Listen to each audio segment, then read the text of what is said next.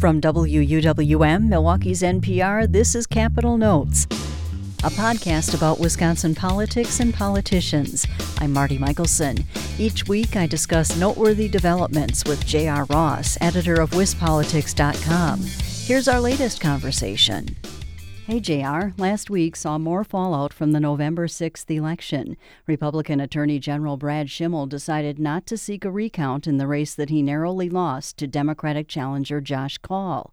Then the next day, outgoing Governor Scott Walker gave Schimel a new job. He appointed Schimel to the post of Waukesha County Circuit Judge.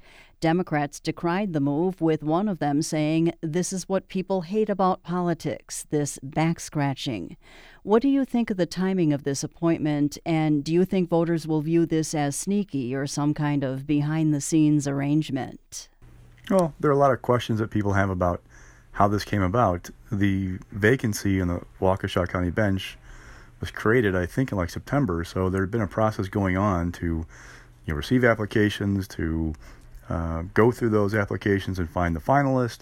Names haven't been given yet by the governor's office, so that this process has been ongoing before Schimel got the appointment. The question is, where did he come in? Obviously, he knew he was behind election night, early November. At what point did he start calling the governor, or vice versa, or who called the governor on Schimel's behalf? Those are questions we all kind of have about how this came about. Now, when it comes to credentials, Schimel is more than qualified to be for an appointment to the circuit court bench. He'd been DA in that county before he became Attorney General. He'd been in the prosecutor's office. So from a credential standpoint, I don't think there are any questions about whether he's qualified. It's more of the process and who do you leapfrog over to get the job on his way out the door after he lost the AG's race. At the same time, Milwaukee Election Commissioner Neil Albrecht demanded an apology from Governor Walker after Walker accused the city of incompetence when it came to counting 47,000 absentee ballots. The city counted the ballots in the early morning hours, and the result put Tony Evers over the top in the governor's race. Were you surprised by Walker's remarks, and do you think he'll apologize? Not really, and no.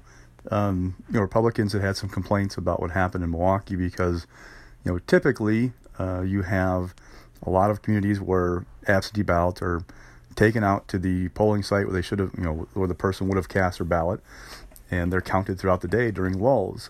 There are several communities around Wisconsin that have these central counting places for absentee ballots, and that they waited so long raised some eyebrows among Republicans. Now, there's been no allegation of fraud that's been proven, or even any shred of evidence to suggest there's something untoward happened, but that they waited so long irritated Republicans so that the governor complained about that. No, it's not really that surprising, but no, he's not going to apologize. Republicans have complained about stuff like this before, and they're not real big fans of Milwaukee sometimes when it comes to how these things happen. No different than Democrats weren't real happy with Waukesha County some years ago about how it handled the vote count in the Supreme Court race in 2011 between David Prosser and Joanne Kloppenburg. On another note related to the governor's race, Democratic Congressman Mark Pocan says Assembly Speaker Robin Vos, quote, needs to be better, and drop thoughts of moving the date of the 2020 presidential primary and weakening incoming Governor Tony Evers' powers. Vos and Republican leaders want to introduce these bills in a lame duck session before Evers takes office in January. Some municipal clerks have weighed in now on the presidential primary issue, saying moving the date would create many headaches. Republican leaders say they want to move the date so that it won't interfere with regularly scheduled spring elections in Wisconsin. This would help conservative state Supreme Court Justice Daniel Kelly, a Walker appointee who's up for a 10-year term in April of 2020. So with pushback now coming from different angles, do you think Republican leaders will at least drop the effort to move the presidential primary? The big question is whether they get pushback from their caucuses. They still, I believe, Senate Republicans are going to meet this week to talk about what they want to do in this lame duck session. It'll be a question of whether they're on board with this idea. What's more, are their local clerks giving them a hard time about this or raising questions about it? So those are things to watch, is really where the caucuses come down, because we still don't know if they're going to do one big bill, do a series of bills, or what this lame duck session is going to look like and how they're going to package all these things. They may try to do, large packages of legislation and try and get members who aren't real happy with some pieces, but like others, to swallow the pieces they don't like. We'll see how that plays out. But really, the bottom line is, will their caucuses go along with the idea? Because if they will, then Governor Walker expressed an openness to the idea. So it would pass if they get the caucuses on board. Moving on to stories of national interest, Wisconsin's 3 Democrats in the House are not saying yet whether they'll back Nancy Pelosi to be the House Speaker. More than 24 Democrats in Congress have released a letter saying they won't back Pelosi when the House picks leaders in January and that new leadership is needed. But nobody from Wisconsin has signed the letter. Why do you think Gwen Moore, Mark Pocan, and Ron Kind haven't gone public yet on whether they'll support Pelosi? And what factors are they weighing in making their decisions? Well, Kind didn't support her last time for minority leader. I guess one thing people are watching is, what can these folks who are holding out get out of Pelosi in terms of concessions? There have been several stories in the last few days about, somebody who had thought about running against Pelosi or who had, opposed her, who suddenly came on board after meeting with the leader and having her say what she, agree to things that this person wanted. So maybe they just want to see what she's going to promise them in return for their support, or how she's going to lead that caucus. So it could be a matter of that.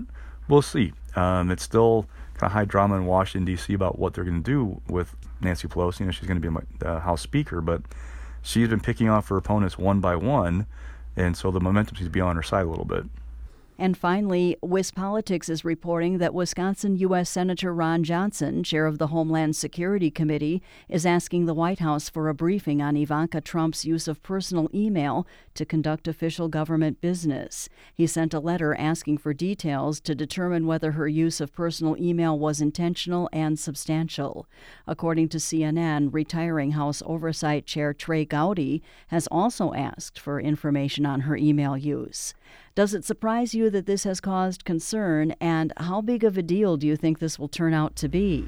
Well, if you think about Hillary Clinton's use of a personal server and those kinds of things while she was Secretary of State, and the concern that caused Republicans, to be consistent, you kind of have to raise some questions about Ivanka Trump and what she was doing with her email.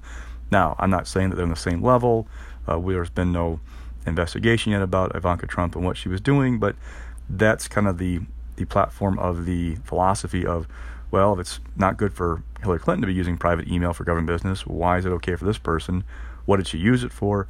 At this point, it looks more like kind of just an exploration process, see what the details are before they know where to go next. That's WisPolitics.com editor J.R. Ross.